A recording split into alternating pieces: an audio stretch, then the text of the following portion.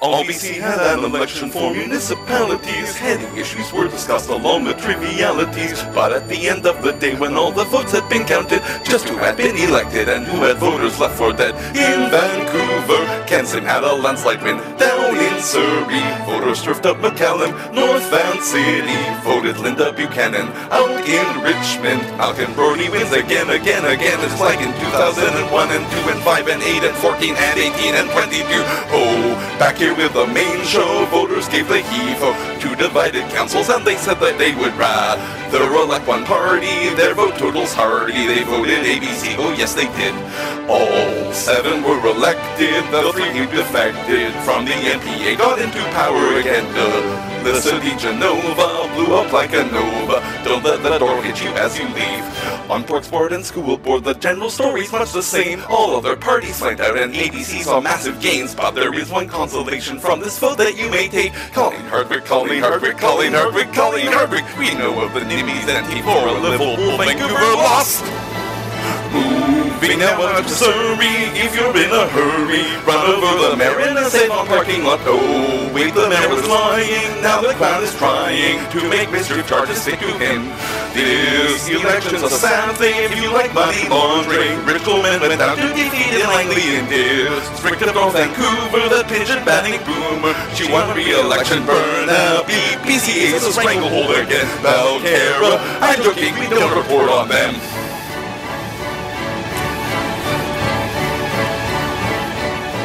Vancouver municipal votes, that's it, listeners, that's all she wrote.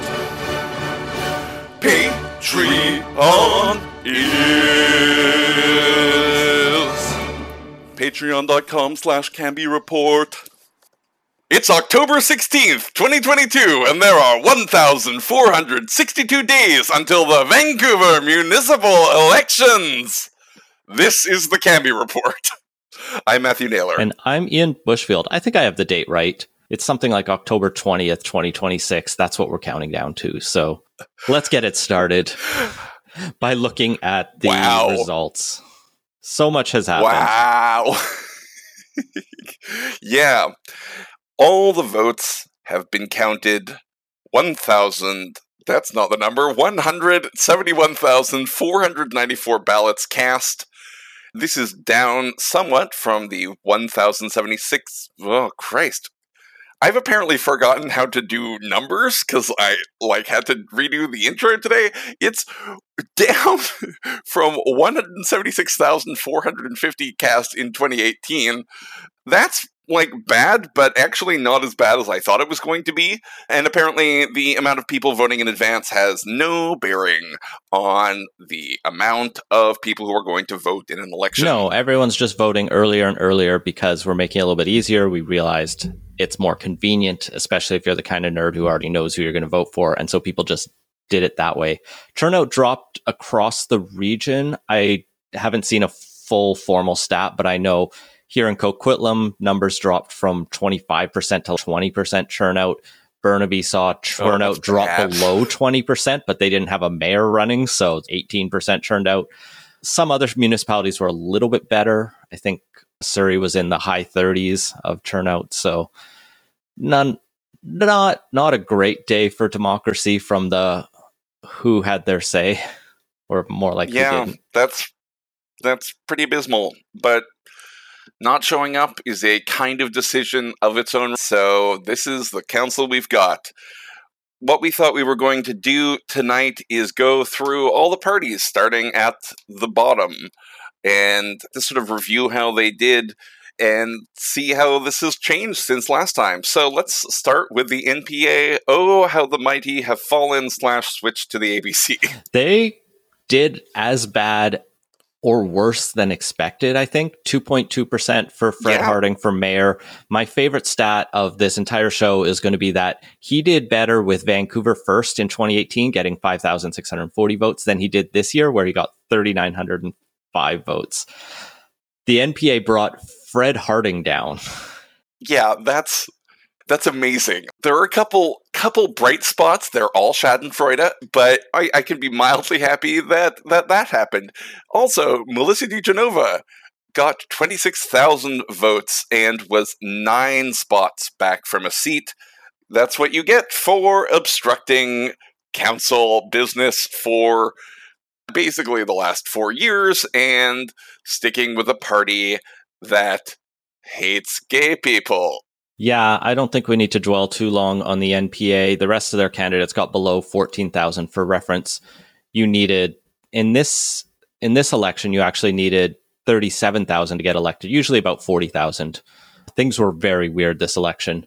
But yeah, the NPA candidates did very bad. Other than MDG, their best candidate was weirdly Morning Lee, the one we talked about, who told people to... Oh, the pooping the one. shit in your tenants' toilets one. All press is good press.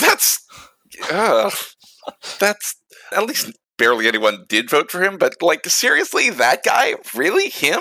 Only one with name recognition. Or maybe he's got a big YouTube following. Let's move up the ballot slowly. We skipped all the independents, and we're not going to talk about Affordable Housing Coalition in here. But Progress Vancouver. Nope.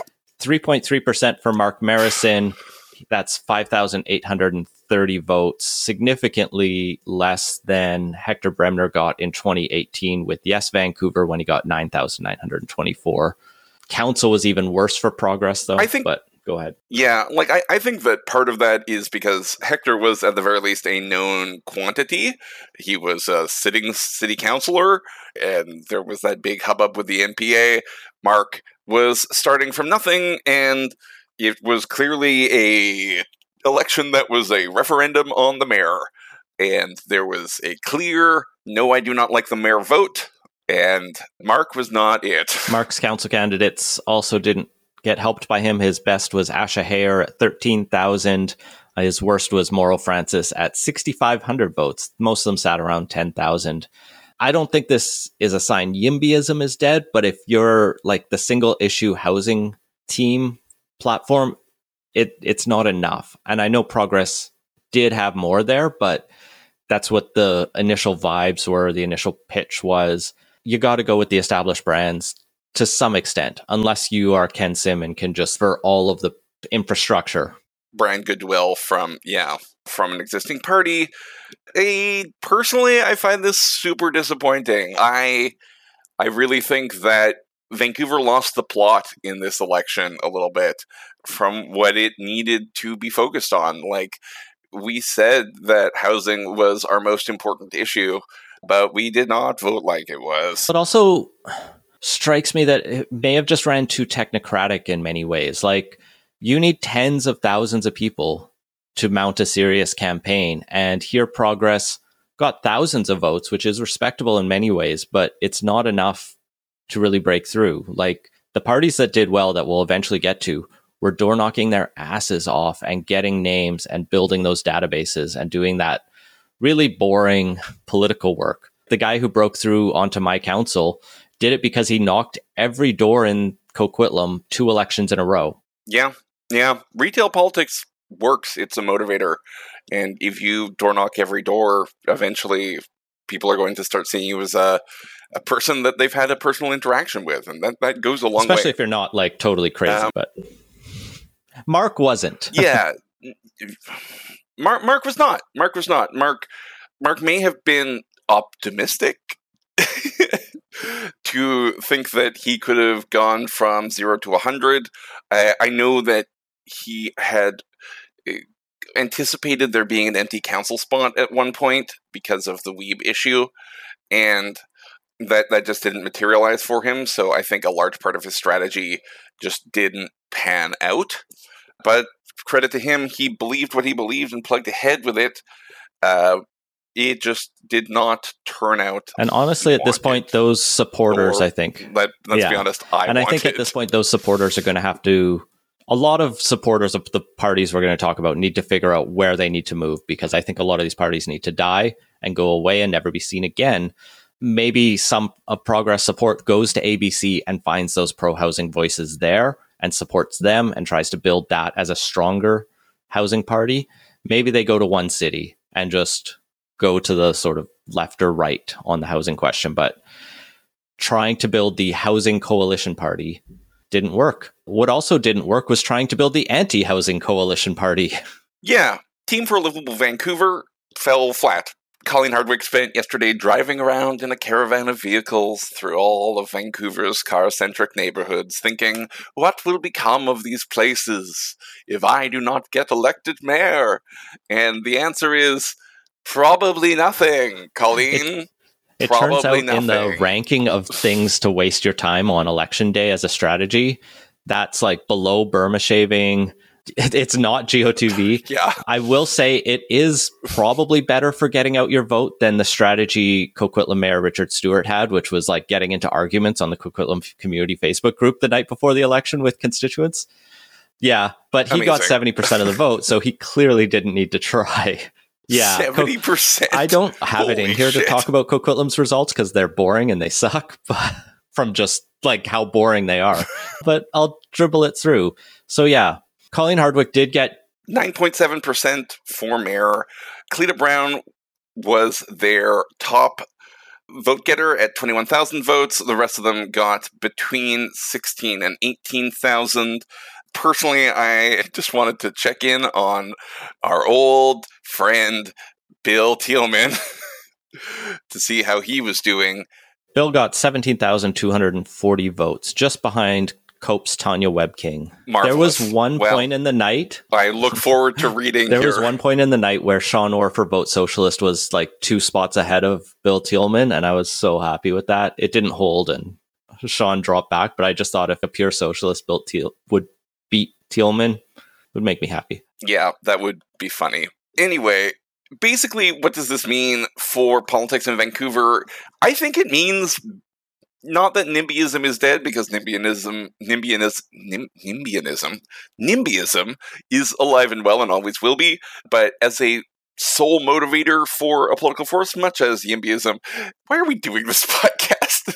If we exist, if the politics breaks down along this NIMBY-YIMBY axis, and it does, like, this is where the differentiation comes into it, people just aren't voting on it. Why? What is happening?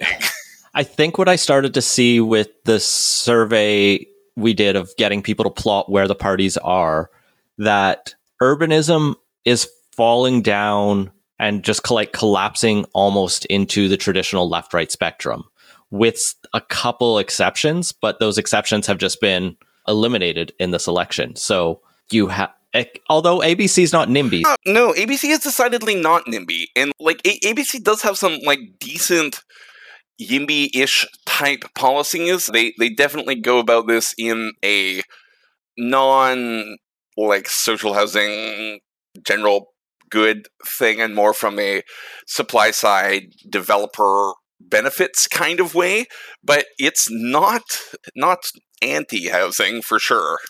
They did Vision. Bad.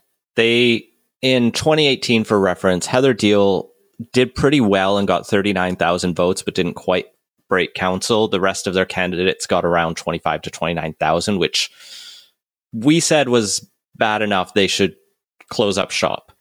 This year, Stuart McKinnon got 16,000, and he was their best performer of the entire lot. Alan Wong was defeated on school board by everyone running for one city and the Greens except one candidate. John Irwin was defeated on parks by everyone running for one city, Cope, Greens, and obviously ABC. The rest of their council candidates, Leslie Bolt got 11,000, and the rest were even worse off than that. Like, they were a non-entity in this election. Stop trying to make fetch happen. Fetch happen. It's done. A group of communications consultants, and actually really well-meaning, I think, good, smart people. It's not a political party, though. Yeah, but, like, they're not a political party anymore. Go talk to Progress, and something needs to happen. Like, people need to get together and have a conversation about how these divided loyalties impacts their ability to function as political machines. Because they're not doing it right now. Tragedy of the commons. Not all happening. Around. But Vision and Progress they have no argument for why they should still be around at this point. No. Vote Socialist. This is a hard one to judge. They never existed before. Cool. He came in, he got 13,000 votes on council, which is not great. It's not awful for something out of nowhere. They did a little bit better on parks and schools. They were still behind Cope, though. I joked on my Twitter that it's either just an internet my bubble or else everyone is voting for socialists and they will do very well. And it turns out it's just my bubble, as I was expecting. Yeah, I saw that tweet and I was like, I knew where that was going. I hate to break it to you, but yeah. They did manage to beat Progress Vancouver's top vote getter by a few hundred votes. Not that I ever think that Vote Socialist and Progress were going to get together, but man, like... At least they only ran one for each. I respect that they were modest in that. If they had run more, it would have been painful to watch.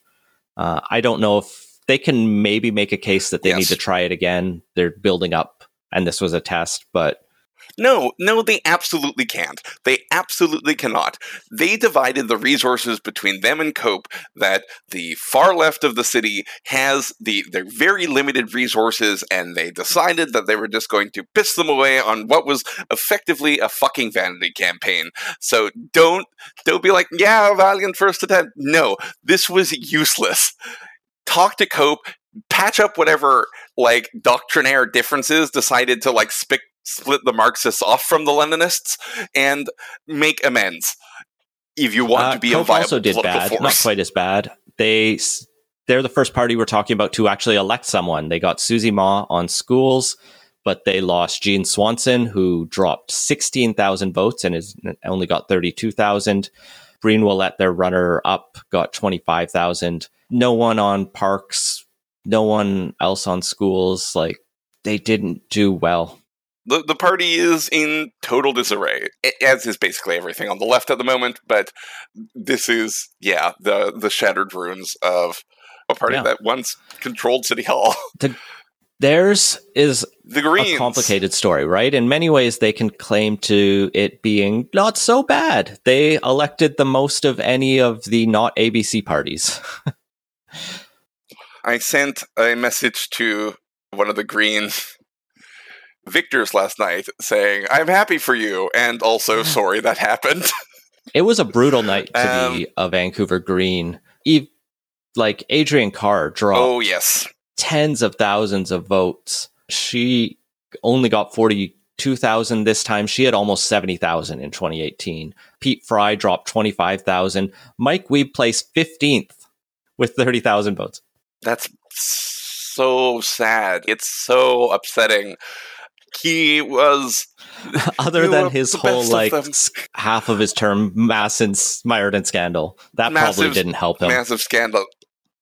Yeah, that wasn't the best. Though, I feel like that scandal was hugely manufactured. It's bad. It was bad. They managed to, however, hang on to a couple of spots, a lone opposition voice on the Parks Board, and two Fraser on schools, Janet Fraser and Lois Chan Pedley. On Parks Board, a newcomer was elected. That, of course, is Tom Digby, because all the Green councillors or commissioners on Parks Board resigned. That, I'm sure, didn't help them, but I don't think, honestly, anything was going to help them with this giant wave bringing ABC into office. The story I heard repeatedly during the election was the Greens were in disarray and, like, just a mess internally. You could see it from their 2018 or from their 2021 annual reports, where they had very little fundraising in the final quarter there. I'll be really interested to see their election report come out and see how much they did manage to raise and spend. I got the sense they didn't have many signs around. They didn't have a strong ground game. If all of that fell through, whereas they had something in 2018, that lack of volunteers to get out the vote would have collapsed their party, but it potentially also collapsed the other parties and Kennedy Stewart. Since the Greens didn't run a full slate, those voters were probably tossing some votes to Kennedy Stewart. They were probably tossing some votes to One City, to Cope, around the block. Yeah, if Adrienne Carr was pulling 70,000 votes, like, that's a solid 30,000 votes more that could have been going to, ostensibly, this doesn't work perfectly, progressive style voters. Now, that wouldn't have been enough to push Kennedy Stewart over the top, but it does make him competitive. And that would have also required Kennedy Stewart to like have a campaign. But and I'm not saying 30,000 Greens stayed home. There's also a strong argument that a lot of people voted against the Greens or weren't happy with the Greens, particularly on council, and that harmed their votes. And hey, we have been first among those people expressing some dissatisfaction with the Green councillors. I also love in the lead up to the election, the people who were creating these vote charts, and for the Greens, they were like, we cannot square what you did, so we're going to put every single Green councillor on individually and invent some new shades of the red, yellow, green color spectrum in order to deal with them. Greens. Forward Together with Kennedy Stewart has gone one direction. And they're now without Kennedy Stewart, clearly. So what's super interesting here is Kennedy Stewart got almost the exact same number of votes in the 2018 election as the 2022 election. He had 49,705 in 2018. This year, he got 49,593. He lost 150 votes. It's absurdly close. Really? Wow. Wow. The problem is, Ken Sim picked up all of the other votes that had been cast. And yeah, wow. I hadn't realized it was that close. Like, I knew it was, but like the idea that if Mario's polls are to be believed, and that's the other big loser of tonight, sorry Mario, but the pollsters did not do very good. Basically, Mario had found back in September that around 12 or 13% of Kennedy Stewart voters were dissatisfied with their candidate and hopping over to Ken Sim, or roughly about the same amount of people were dissatisfied with Ken Sim and were hopping over to Kennedy Stewart. And I think all those people returned back to Ken Sim and more. It's actually surprising coalition. Really. It wasn't worse for Kennedy Stewart, given everything else we've talked about, that all these other parties have collapsed, but he managed to at least hold his votes. I think it's because he was it wasn't split, right? Yeah, there was only one quote unquote progressive mayor on the ballot that people were taking seriously. And so they just sat there. Obviously, not everyone who voted for him in 2018 voted for him this year. There's probably some moving around. Maybe he picked up some Shauna Sylvester votes and some from him stayed home, and it moved around, but it canceled out weirdly perfectly. Mm-hmm. Yeah. For the rest of the team, Dulcie Anderson was the runner-up with 35,000 votes, but still 3,000 votes from a seat. Tessica Trung also did relatively well with 32,000.9, but the rest of the slate was under 30,000. There should not have been that many candidates. Their worst performing candidate was Hillary Brown, and he only got 19,000 votes. He was around the amount that team was getting. He didn't need to be on the ballot. Russell Vuong, as much as we liked him, 22,000 votes. Jeanette Ash, 22,000 votes.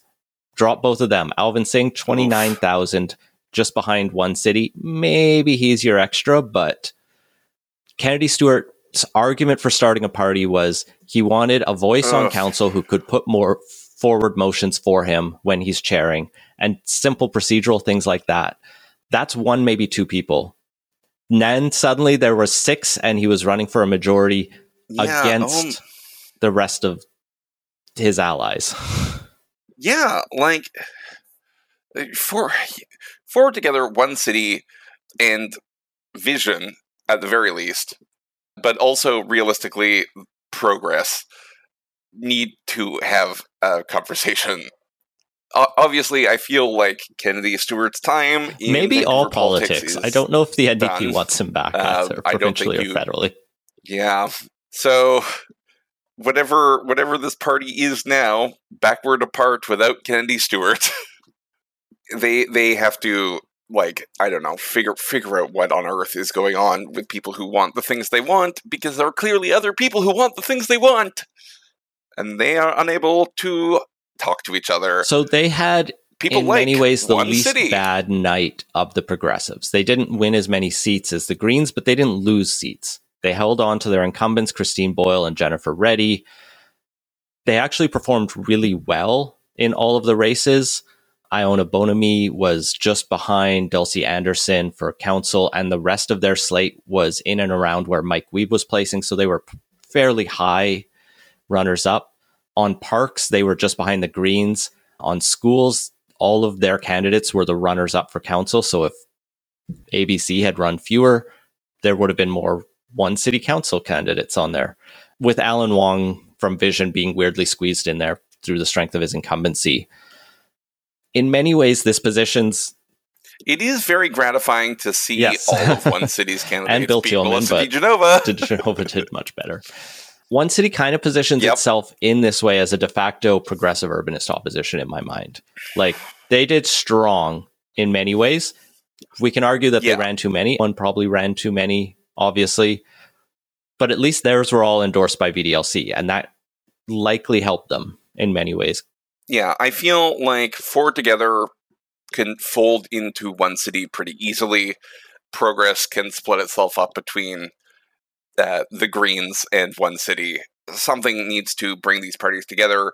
Like, I can see a situation where a combined slate of one city Green councillors, particularly Green councillors that have been perhaps more vetted for, I don't know, you're not getting rid of Adrian Carr and Pete Fry because they are in fucking incumbents, but they are, I think, going to be more reliable votes for the things that one city wants than and like all of this Mike Klassen.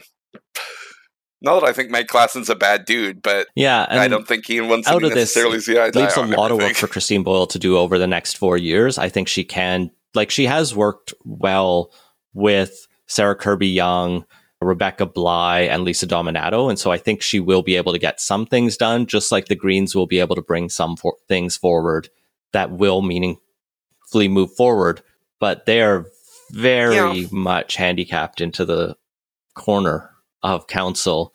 Like, a lot of this is going to depend on how much of an asshole Ken Sim wants to be. Like, do you want to play this the way that Gregor did, basically, like, to the victor, go the spoils? Are you going to keep all your council appointments, your board appointments, your Metrovan committee spots? Are those all going to go to ABC councillors, or are these going to get split up amongst the various councillors on Greens and one city? We don't know.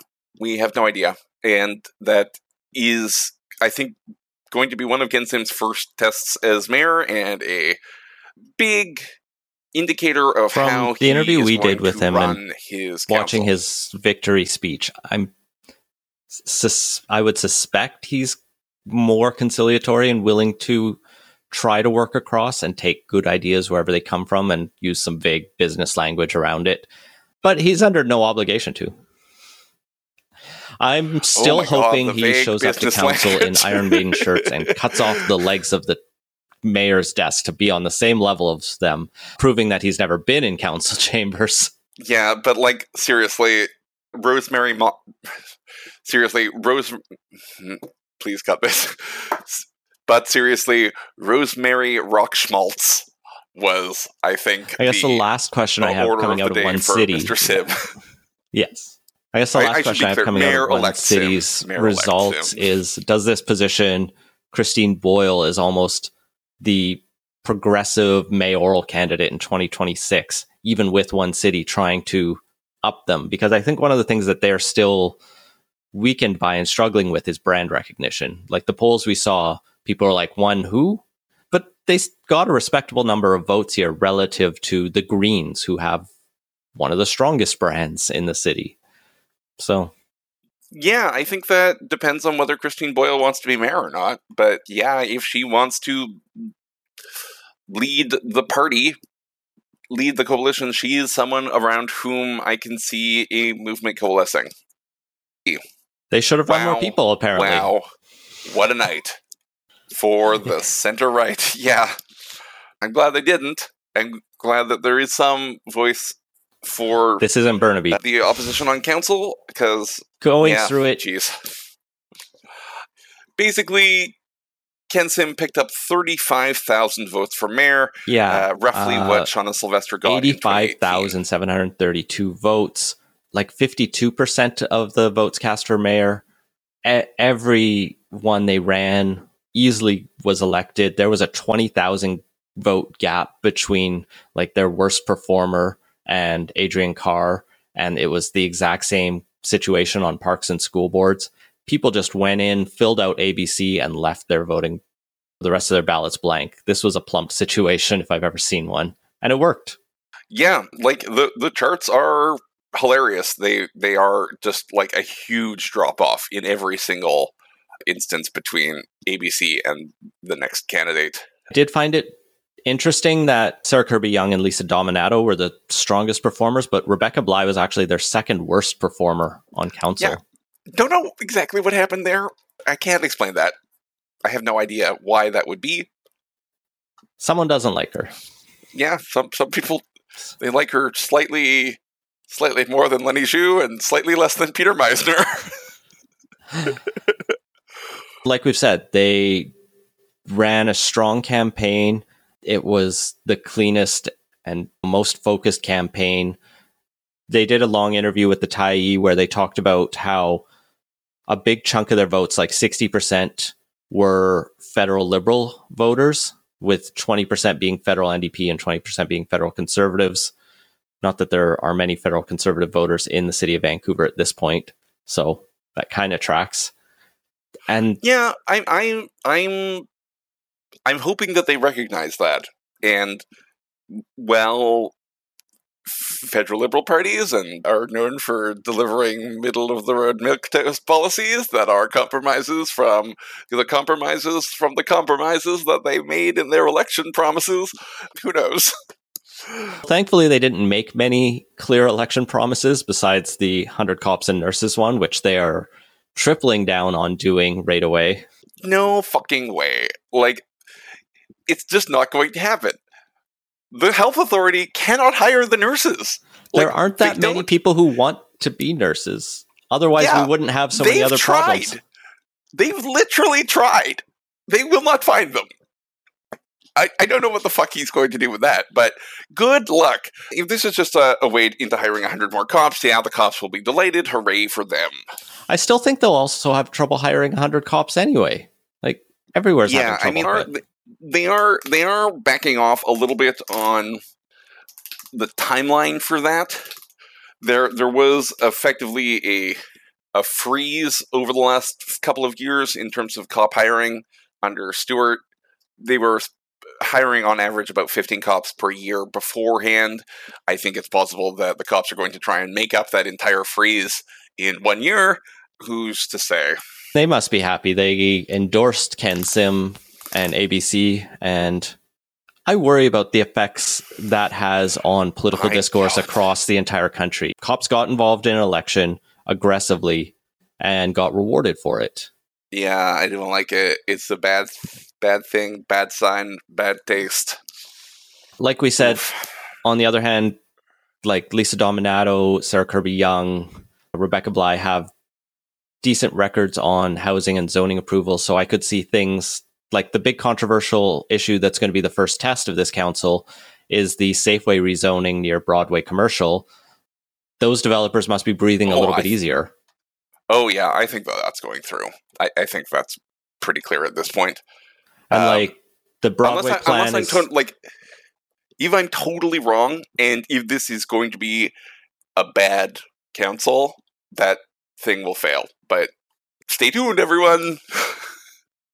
And the Broadway plan and Vancouver plan are passed, but I can very quickly see this council coming through and revising out many of the Kennedy Stewart and One City and Green claims to victory in there. Many of the rental protections probably scaling back, a lot of it being brought down to a more simplified housing only policy. What I'll be also watching for is how are they on things like bike lanes and that other element of urbanist infrastructure.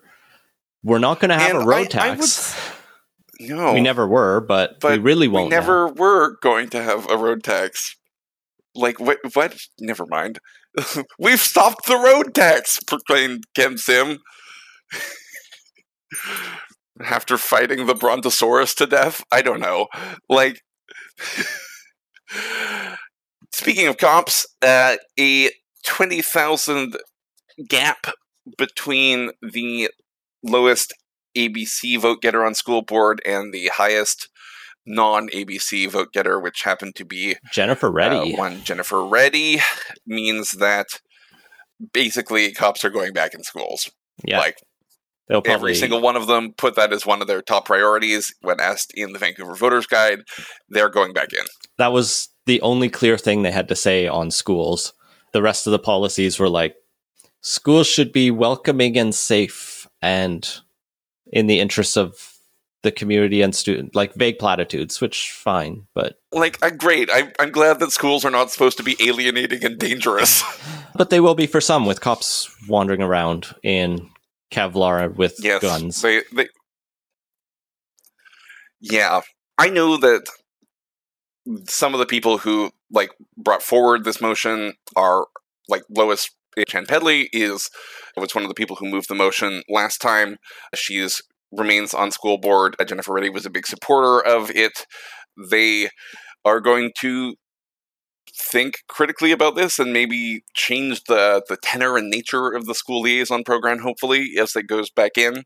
But they are in for a kind of, I don't know, like, school board is a different beast than council. So is park board. Which ABC could abolish now if they couldn't, but they could make some strong moves to try to abolish it. But they won't because they changed their mind. And now they have all but one spot on park board. Yes. Possibly goodbye Stanley Park Bike Lane. Remains to be seen. It's hard to tell what they actually care about on park board, like schools. No, we don't know what they believe. We just wanted change, apparently, but not to anything in particular. It was Ken Sim's blank slate for us to project our will onto, and federal Liberals were upset with Kennedy Stewart for being a bad mayor, and he was. And these non-ABC parties, less progress even, earned almost 600,000 votes between them versus the ABC council candidates who earned 465,000 votes. Like, the vote split is easy to calculate. It was big, and they screwed themselves out of a more competitive council race. Yep. The question now is, what is Mayor Sim going to be like? I think he needs to hire a speechwriter, for one. His speech was better than Brenda Locke's, if you saw hers, by a lot. Oh my god. We'll get to her in a minute, but I love Bear Creek Park. It's amazing. Oh, sorry. Oh boy. And the luck. Okay, so speechwriter jobs clearly need to be filled. Yeah, they are. But to bring it back to the question, like council can squash someone like a tick. Like, you might, council and the city itself, like running a city like Vancouver, being in the mayor's chair, being on the hot seat is difficult. And sometimes people rise to the occasion, and sometimes they don't. Yeah, if we look back at the past center mayorships, we saw the Gordon Campbell, Philip Owen era. 6 consecutive elections won by those two mayors, really setting their mark on the city of Vancouver. And then we saw Sam Sullivan come and go down in flames as his party imploded and ousted him before he could run again or try for a second term. So I kind of see those as the two possible paths forward for Ken Sim. Maybe there's a third, more moderate path. Maybe we'll also be in a general strike in 2 years, like Sam Sullivan faced. Yeah, wow. All right, so, as we alluded to before, a bonus loser. Bolsters. Yeah. Oh, Research Co. Thank you, Mario, for coming on the show, but did not pan out for you guys last night. You did a decent job on CTV, but as it turns out, your likely voter model did not. Yeah, he released a poll on the eve of the election saying it was going to be very tight, like 35% again. And everyone else, I mean, he got everyone else from that. Hardwick was a non-factor and the others are non-factors, but no, that main bit was missed. Leger's poll that we talked about did get that Sim had a commanding lead, but Leger thought that Kennedy Stewart and Colleen Hardwick would tie. Leger also blew it really badly on Surrey. They picked the right winner, but they thought the guy who ended up almost tying her would be fifth. And also they got Suk Dhaliwal really bad. And they also put Suk in second. That was not going to happen. People do not. I don't have Main Street's last poll in front of me. Apparently. I don't think they had it perfect either. No one saw this. No, they had Sim out in front. Main Street last election, last poll before the election had Sim at 29, Stewart at 24, Hardwick at 15, Marison at 8, Harding at 6. So drastically overestimating Marison and Harding. Still pretty much an overestimate for Hardwick. Not bad for Stewart. Drastic underestimate for Sim. Polling municipalities is hard at the best of times. And then you get a change election where the mood is all over the place and you don't have many data points to base off of. So glad we didn't spend any money on a poll, at least. Yeah, good for us. Let's quickly survey the rest of the region, though.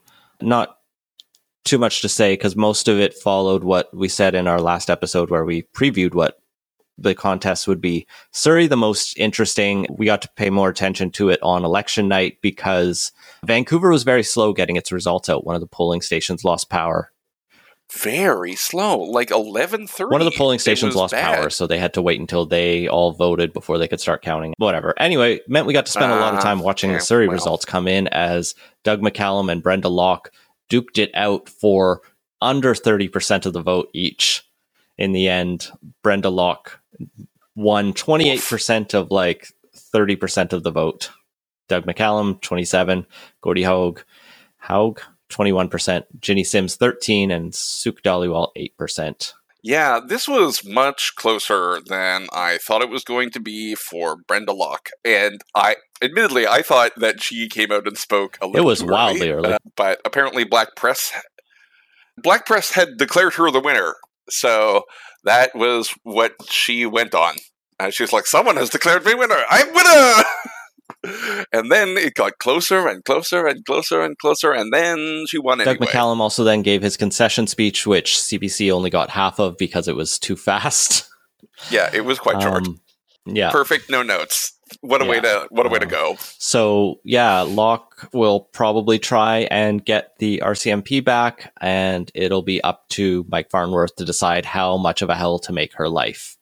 Because a 28% mandate is quite the way to say the people have spoken. Yeah. Admittedly, they do have a functional majority on council. They have 5 votes of the 11. Yeah, and I think another 2 are quite sympathetic. That's not a majority. Never mind. Sorry, they have 5 votes of the 9.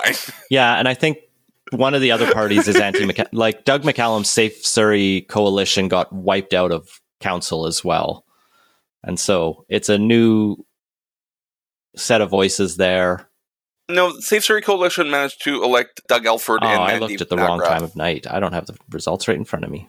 What a mess. I thought when seeing how many people were running that this could be an election where someone with a quarter of the vote wins, and we almost got there.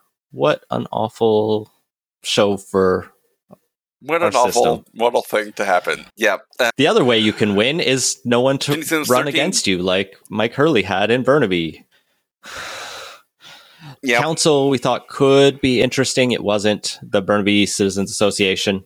It was very much not. Yeah. Sweep it. Party continued its stranglehold they didn't on power. Sweep like they have in the past. Joey Keithley was reelected quite handily, and one Burnaby elected Richard T. Lee, former BC Liberal MLA, as Mike Hillman, their incumbent, lost. Mm-hmm. Also, federal Liberal candidates. Yes. In New Westminster, Patrick Johnstone's Community First did quite well. It was a little bit close at times with the New West Progressives, but overall, an easy victory for Johnstone and his team. New West Progressives, humbug. Yeah, in New West, like the it. ex-First Party is the left-wing party, and the Progressives are the right-wing party. Parties shouldn't be allowed to choose their own names anymore. No, they should not. Also, I loved CBC's reporting on this, where it was like, ooh, the light gray party is beating the slightly more light gray party. Like, I feel like, I know it would be a lot of work. I know it would be a big pain in the ass, but I feel like every candidate should have to pick a color. Like, you should, if you're a party, you get a swatch of colors. And if you are an individual candidate, you pick a color out of a hat.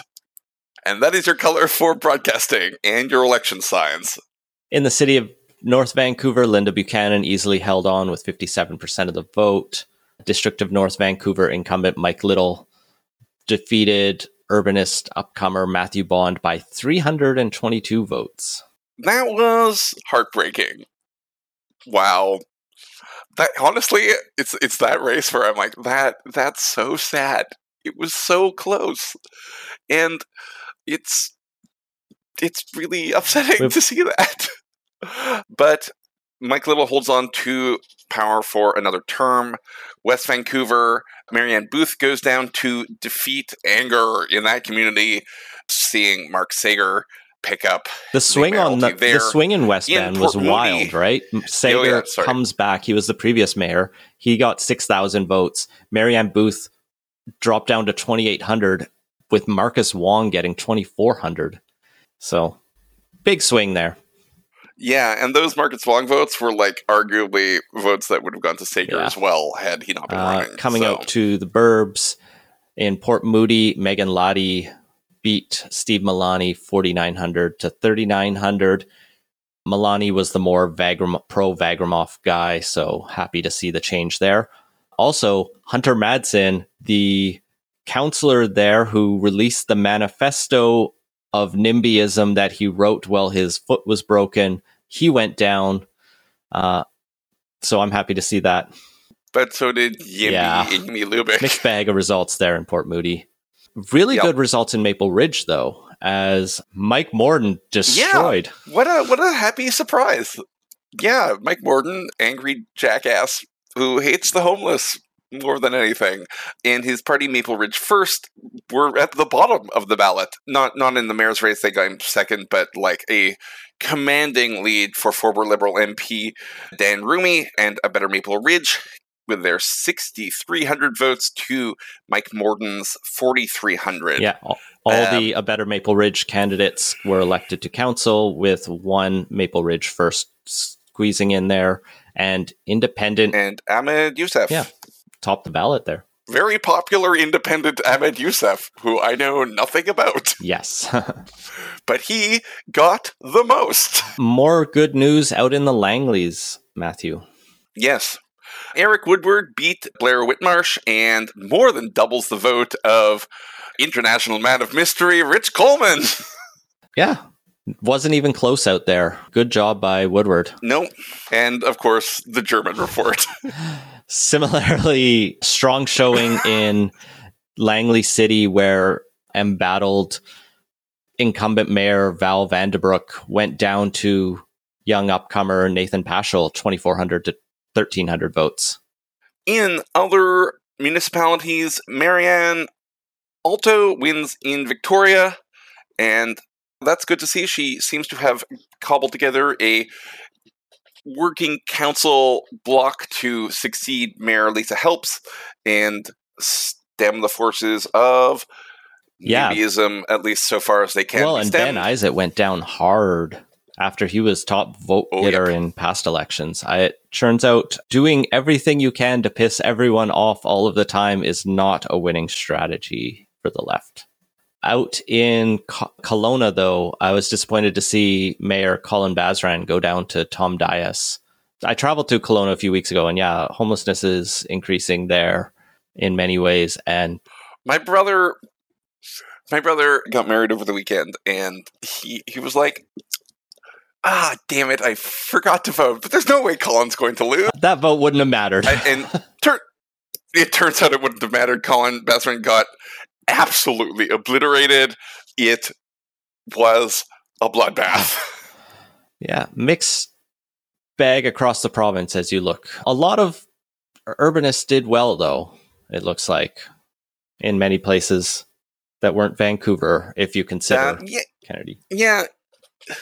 I don't even know that you can not call EBC people urbanists, though. Mm-hmm. Like, they're not urbanists, but they're not necessarily urbanists. It's not their defining characteristic. We have to figure out what their defining characteristic is beyond being not Kennedy Stewart, which was a very effective one. Yeah, that was the biggest vote getter of the election, was not being Kennedy Stewart, and Ken Sam definitely isn't. It is also notable that we have elected I believe our second non-Scottish mayor in our history, after David Oppenheimer back in the days of, like, back in the 1800s. And the first Chinese-Canadian one, obviously. First Chinese-Canadian mayor. It is a historic night for Vancouver. And finally, across the province, on the school board front, I was quite happy to see the reactionary anti-Soji crowds of the Parents' Voice and the Viva Victoria just get trounced everywhere. They managed to elect one trustee in Chilliwack, but that is buttressed by the fact Barry Neufeld is fired. He's gone! He's done! I think he's still going to the Supreme Court against Glenn Hansman over whether Hansman should have called him a transphobe. Really, they're arguing over the slap law. It's a mess. But Chilliwack School Board, very progressive these days. They elected their first trans male trustee. Amazing. Yeah. Hooray! The top vote getter was Karen Bondar, I believe, who's like a sex-positive science educator and also rocks. Chilliwack School Board went in an amazing direction in the last couple of elections. So it turns out voting on school board can really matter. What an election. I don't know, but I think it's time for Vancouveretta. We end every episode with a little tidbit from Vancouver's past, and we have dug up a spicy little meatball for you today. This is the story of Vancouver's town fool. I'm just closing all the things that I have opened. Man, it was a bunch. So, basically, sorry. Back in 1968, an intellectual named Joachim Foikes, or Joachim Kim Foikes, was deemed Vancouver's official town fool by the Canada Council for the Arts. And recently, Anvil Press released a book about his life and times. He was basically given $3,500 grant to arguably drop acid and act like a fool in Vancouver's town square in front of the art gallery, drive a donkey down Cambie Street. It was really weird. $3,500, by the way, being a lot in the late 1960s when he was doing this. Yes, this is the book Fool's Gold by Jesse Donaldson. I'm quoting from Monte Cristo magazine that has a bit from it. It says he was a 36-year-old tall, soft-spoken with an unmistakable German accent. I'm just thinking, I'm 36 and I'm not using my time as well as some other people. No. He would dress up in red and blue fool's motley. He set up a shop on the city's courthouse, and he spent 2 to 3 hours each day dispensing philosophy to adults and nursery rhymes to children. He had wandered the streets to passers-by with his bauble in hand, the iconic jester-headed staff that serves as the source of the fool's power, a constant reminder that no one was above all mockery, least of all the fool himself. Yeah, so basically he was known as a serious, rather introverted student at UBC, and he pursued one degree after another, moving from social work to theology to library science, and was already a little out of step with the times, but the hippies appeared, and Donaldson apparently tries to distinguish Foikes from the hippies. He he was a little more engaged in school. He wanted to drop in, according to both Donaldson and friend of the pod, Sheldon Goldfarb. He got into trouble at times for disrupting meetings, yelling at police, and riding a donkey cart through town, as mentioned. He was arrested and fined, all in the aid of pricking our bubbles of complacency. In one exchange, Donaldson quotes in his piece that Farkas had upset Mayor Tom Campbell. Campbell told a Vancouver Sun reporter, "When I read about it this morning, I saw red. An old age pensioner who's worked all his life for his country gets $1,200 a year. Here's a fellow who refuses to work, and they give him $3,500 young age pension. Couldn't we use it for public housing for senior citizens, our word redacted, children, pensioners, and deserving students?" Foikas retorted in response to this, "I do not mock thee, but by thee I am mocked. Thou callest me madman, but I call thee blockhead." And with that, we end the coverage of the 2022 Vancouver municipal elections. For Like and Boot Media, I'm Matthew Naylor. I'm Ian Bushfield. See you in 1,462 days when we'll do this all again. Good night.